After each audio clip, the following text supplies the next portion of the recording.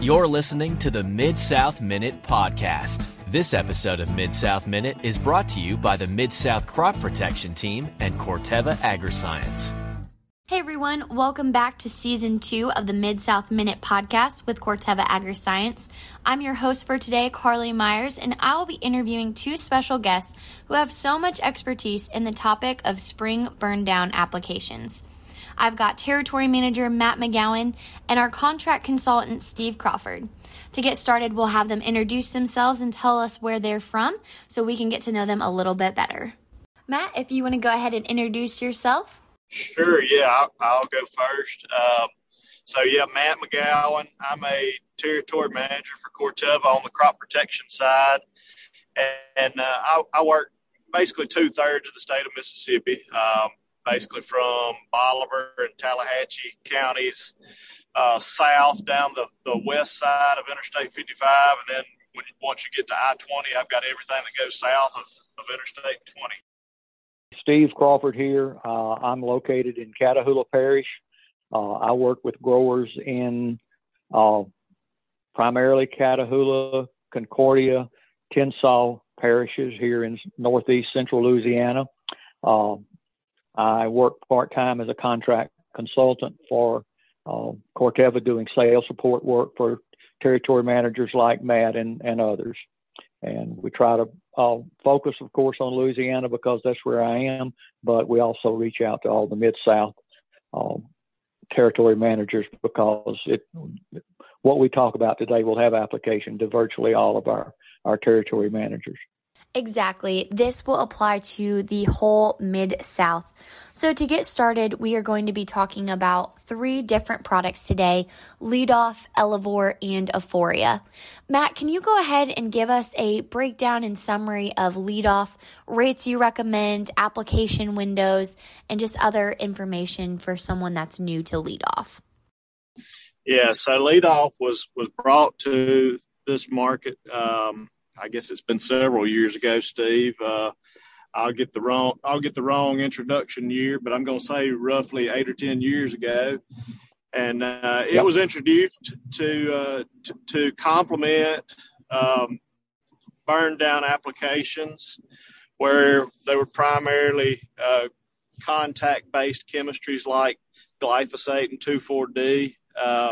And this is a complementary piece to those contact chemistries, in that, yes, Lead Off does provide some contact activity on the winter weed spectrum, but the real selling point behind Lead Off was the residual activity that we get with Lead Off. It's an excellent residual product, contains 2 sulfonylurea chemistries that are highly active on a lot of our winter weed spectrum, both from a grasses and a broadleaf standpoint.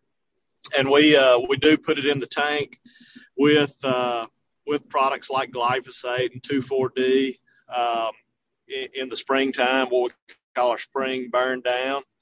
And also clethodim is another tank mix partner, particularly where we're having ryegrass issues. But you could also tank mix it with other residuals, such as metolachlor is a popular residual that goes in the tank often with Lead Off. But we'll put Lead Off out starting in the fall when we have that opportunity, when we have an environment for fall burn down, which we've had a decent fall burn down the last couple years. In the fall of 2020 and in fall of 2021, we've had probably as good a fall burn down window as we've had in quite a while, and had quite a few acres treated. When Lead Off goes out in the fall, typically we're looking at a 2-ounce rate of Lead Off, and it's going in the tank with something like paraquat and metolachlor. But as we get over into the spring, those tank mix partners and the rate of Lead Off change. Tank mix partners, we like going from paraquat to something like glyphosate and 2,4-D when we get into the spring, because typically that means we've got bigger weeds to get knocked down. And once weeds get a little size on them, we like glyphosate and 2,4-D better than we like paraquat from a knockdown standpoint.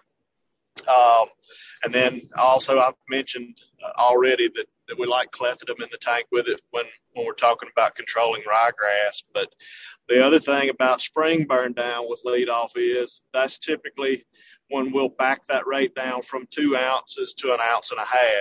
And the difference in going from 2 ounces to 1.5 ounces from a crop planting interval standpoint is that you can plant corn regardless of the rate you use on lead off at 0 days. So in other words, we can put lead off out behind the planter on corn.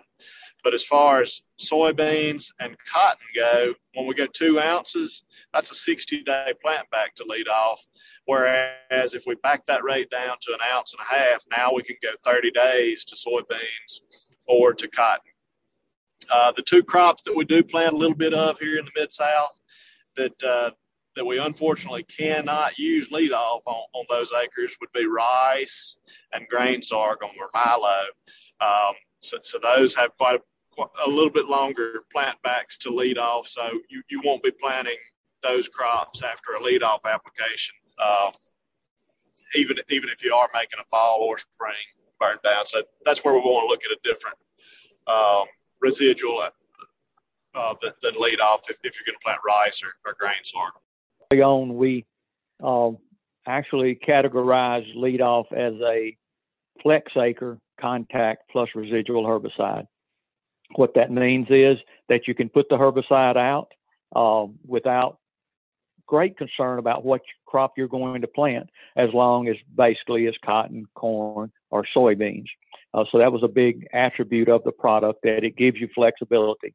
So much of the Mid-South, we go into the spring not really knowing exactly what crops we're going to plant, what the crop mix will be, and certainly not what fields are going to be planted in those crops. So the fact that it is a flex acre residual is a great attribute for the product, and it's the way we built the product and the way we basically promote it. Matt talked a little bit about tank mix partners, and I never go to the field with lead off alone except in very exceptional situations. By and large, we're looking at 3-way tank mixes, basically glyphosate, lead off, and an auxin type herbicide. Now the auxins being either dicamba, 2,4-D, or Elevore. Now, why would I choose Elevore over these long-standing materials like dicamba and 2,4-D? Some of the work coming out of some of the universities and also Corteva's internal work shows that there is no antagonism between Elevore and clethodim. Ryegrass has become almost a universal problem in much of the Mid-South. A lot of resistance to, it's basically all resistant to glyphosate or Roundup now. But we do still get activity out of clethodim.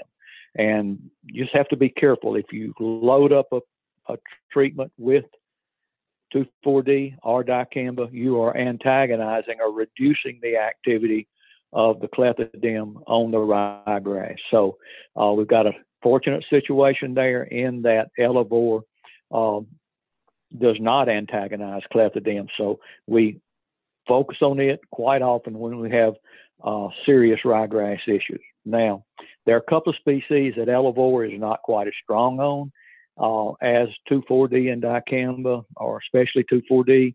One of those is cutleaf evening primrose, which 2,4-D is famous for controlling. Carolina geranium control with Elevore is not too great, and some of the chickweeds. So in some of these situations, we'll just add a low rate of 2,4-D in the mixture. So basically there we'll be going with glyphosate plus lead off plus Elevore plus clethodim plus maybe 3/8 to a half pound of 2,4-D ester. So, we customize the treatment to fit the situation, and we also think about using all the tools we can to minimize antagonism of our grass herbicide, because especially in corn, if we miss ryegrass 30 days pre-plant, we're just about not going to be able to deal with it in many geographies. When it comes to the weed spectrum that you guys are dealing with, can you kind of elaborate on how you've seen lead off be so successful? Okay, yeah, I'll take the first stab at it. So there's a few ways that I really like leadoff on, in that it acts as a really good contact chemistry, but it's really good from a residual standpoint, and a lot of times you'll see what we call reach back. The couple weeds I like it on that we see in the wintertime or in the early spring, poa annua or annual bluegrass. It's really cool to see leadoff go out on that species, because it will just turn it like fire engine red, will just really dry it up, kill it graveyard dead. It's really good on poa annua. Another weed that we struggle with from at times here in the Mid-South is swine cress. Leadoff is really, really good on swine cress. It's an annual broadleaf weed, and leadoff really does a good job as both a contact and a residual for swine cress. But it's very broad spectrum. I just mentioned a grass and a broadleaf, but there are numerous broadleafs and grasses that leadoff's very effective on. Henbit's another one that we get pretty good contact control with, but excellent residual.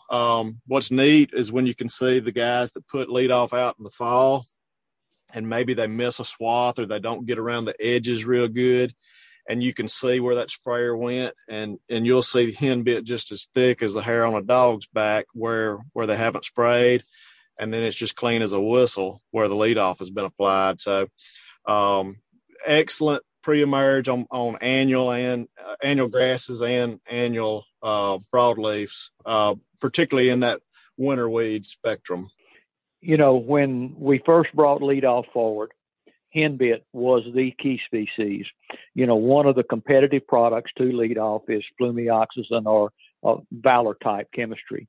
And, you know, it's hot when you spray glyphosate Valor or glyphosate Flumi treatment on henbit. Boy, it'll just turn it brown real quickly. But one of the things that we historically noted was that it regrows at the nodes. So you think you've gotten a good treatment, good result, but you don't. The same thing is true to some extent, a little bit different response type with 2,4-D, but you would think 2,4-D will control henbit, but it's not a consistent, nor is dicamba. Neither one of those are consistent on henbit. Leadoff is extremely consistent on henbit. I get questions often, how am I going to spray this really thick henbit and still, you know, kill it and still get residual? And that's one of the questions that I don't have a really good answer to. But basically, you spray winter annual weeds, I expect to get residual behind leadoff, almost regardless of how thick the canopy of weeds is. And that's really, really pretty neat. We talked a little bit about Elevore being a potential tank mix partner, and we'll get to that more later.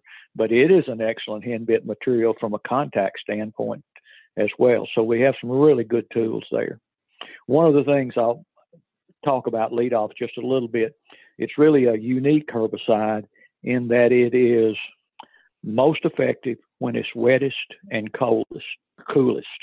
It's like when the spring warm-up comes, there's a switch trips and leadoff goes away, breaks down real rapidly. We always use the temperature of 50 degrees Fahrenheit. If soil temperature is above 50, then leadoff is going to break down real rapidly. And that appears to be the situation. But it has a lot of staying power, and we see it utilized beautifully in corn in Louisiana, where we only generally get one opportunity to get in the field to plant corn and maybe not even run a sprayer behind the planter. That leadoff application, 75 days pre-plant, will actually act as our pre-emergence application in corn, and then we follow it with a post-emergence in-crop application, and that's basically our weed control program in corn. For someone new to leadoff, can you give us another reminder on things to remember when using leadoff, things that we need to be aware of for this product? Well, like I stated earlier, definitely a no-no for leadoff going on acres that could potentially go into rice or grain sorghum. Those are two crops that more so on the rice that we grow a good bit of here in the Mid-South. You'll have years where we have grain sorghum acres that are big, relatively speaking. But those two crops in particular, leadoff's plant back on those two limits it. And we have other residual options if those two crops are in the mix. But those are the two primary crops. And then soybeans, Steve, I'll let you take this. You've got a lot of experience in this matter, but soybeans is one that you sometimes have to pay attention to certain environmental situations with regard to leadoff applications. Okay, before we leave prohibited crops, we actually have a leadoff label in Louisiana for acid soils, and it's utilized in South Louisiana pretty well. And if you think about it, that's really down where it gets warm early and the product breaks down real rapidly there. But outside South Louisiana, we do not utilize leadoff in rice. Okay, when we start thinking about soybeans, of course, not all soybeans are the same. We know absolutely that the Bolt soybean trait, kind of a dual STS genetic trait, that gives absolute tolerance to leadoff. You can even use a full rate of leadoff behind the planter on Bolt soybeans. Well, next in terms of tolerance are the SR or STS soybeans. We never have issues of any kind of crop response behind an SR or an STS soybean. In other words, sulfonylurea resistant or sulfonylurea tolerant, STS. Those are super tolerant. Beyond that, if you look at many seed catalogs, you will see a rating on rimsulfuron tolerance in soybeans, and rimsulfuron is the active ingredient that has a residual and has activity on soybeans in some environments. So it's basically good to know your soybean variety, consult your seed supplier about tolerance to rimsulfuron. Basically, I have worked a few complaints, and historically with leadoff, generally speaking, it's on soils that are in pH between 6.5 and 7.5. It's on what I would call a class 1 cotton soil, which we don't have too many of in my part of the country. And we successfully use leadoff on virtually every acre in northeast Louisiana, especially south of I-20, where we get away from any of those class 1 soils with almost neutral pH. One of the things, and we don't want to go into it very deep, but it's always amazing. If you see a little bit of crop response with leadoff, it's usually very transient. And the soybeans have a tremendous ability to recover from early season stunting if you do get a response to leadoff. We always encourage, if you don't know your variety and its tolerance to leadoff, then be careful about planting very early under cool, wet conditions with soybean seed that don't have a real strong vigor rating at all. Let's talk Elevore. This is our Group 4 product, what we call our RLX Active 1 ounce use rate. Where have you seen Elevore be most successful in your geographies? Elevore is just a phenomenal chemistry from a broadleaf standpoint, particularly on two weeds that we often struggle with in the Mid-South. And number one, we've spent a lot of time talking about it already, and that's henbit. I don't think there's a better contact killer of henbit out there on the market today than Elevore. Elevore is awesome for henbit control. Agronomics, sound agronomics always teach us to spray weeds when they're small. But Steve, you can correct me if I'm wrong, but I've never had any trouble killing mature henbit with Elevore. It is just that good on that particular species. And the other species that Elevore is really, really strong on is mare's tail. Mare's tail gives us a lot of challenges in that it's a weed that can grow really quickly and can get out of hand in a hurry. But Elevore is highly active on mare's tail as well. And Elevore is an auxin type chemistry, a group 4 synthetic auxin, but it acts quite a bit different from the auxins that most of us are familiar with, such as 2,4-D or dicamba, in that Elevore is going to act quite a bit slower than those chemistries, whereas you can spray, say, 2,4-D, for example, in the morning time, and by that afternoon you can pick up auxin type symptomology on the weeds that you've sprayed by that afternoon. So pretty quick activity with that twisting and curling of the leaves that you typically see on an auxin chemistry.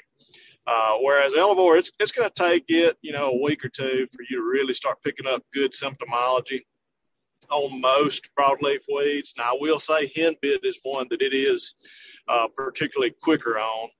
It's just so active on henbit.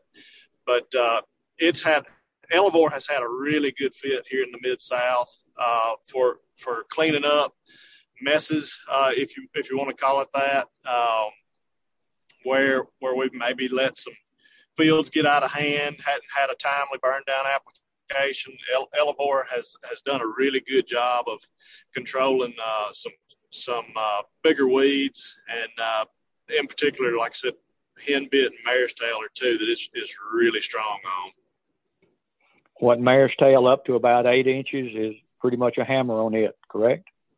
Absolutely. We always put methylated seed oil with it, and of course, very often it's tank mixed with glyphosate and maybe some 2,4-D and lead off. So there are a number of products that we're mixing with there. But again, think about that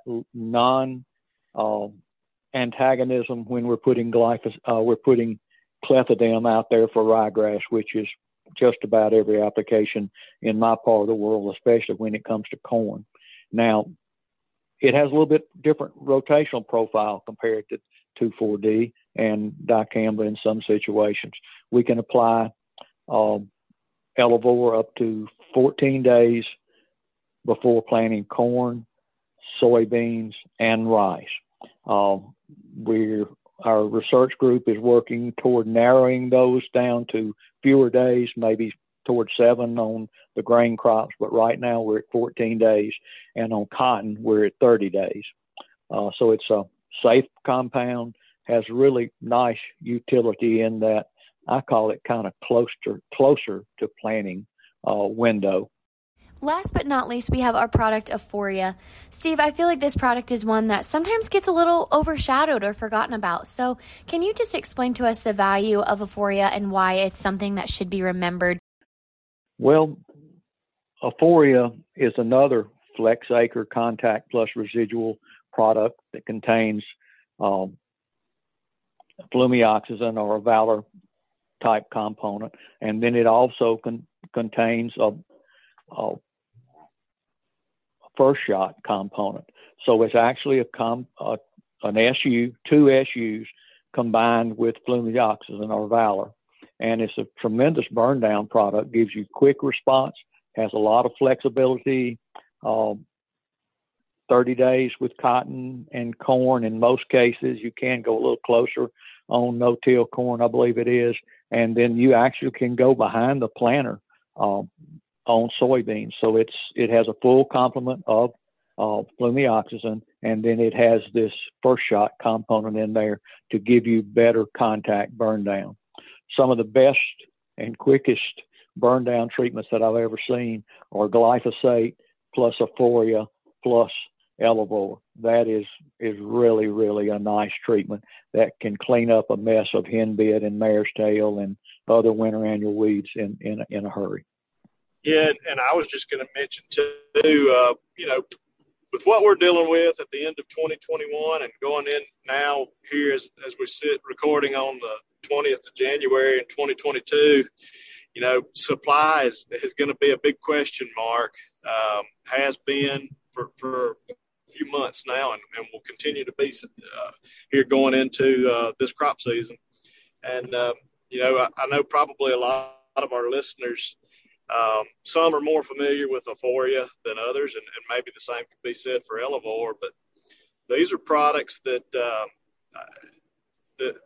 have a really good history and are really comparable products in these burn down applications.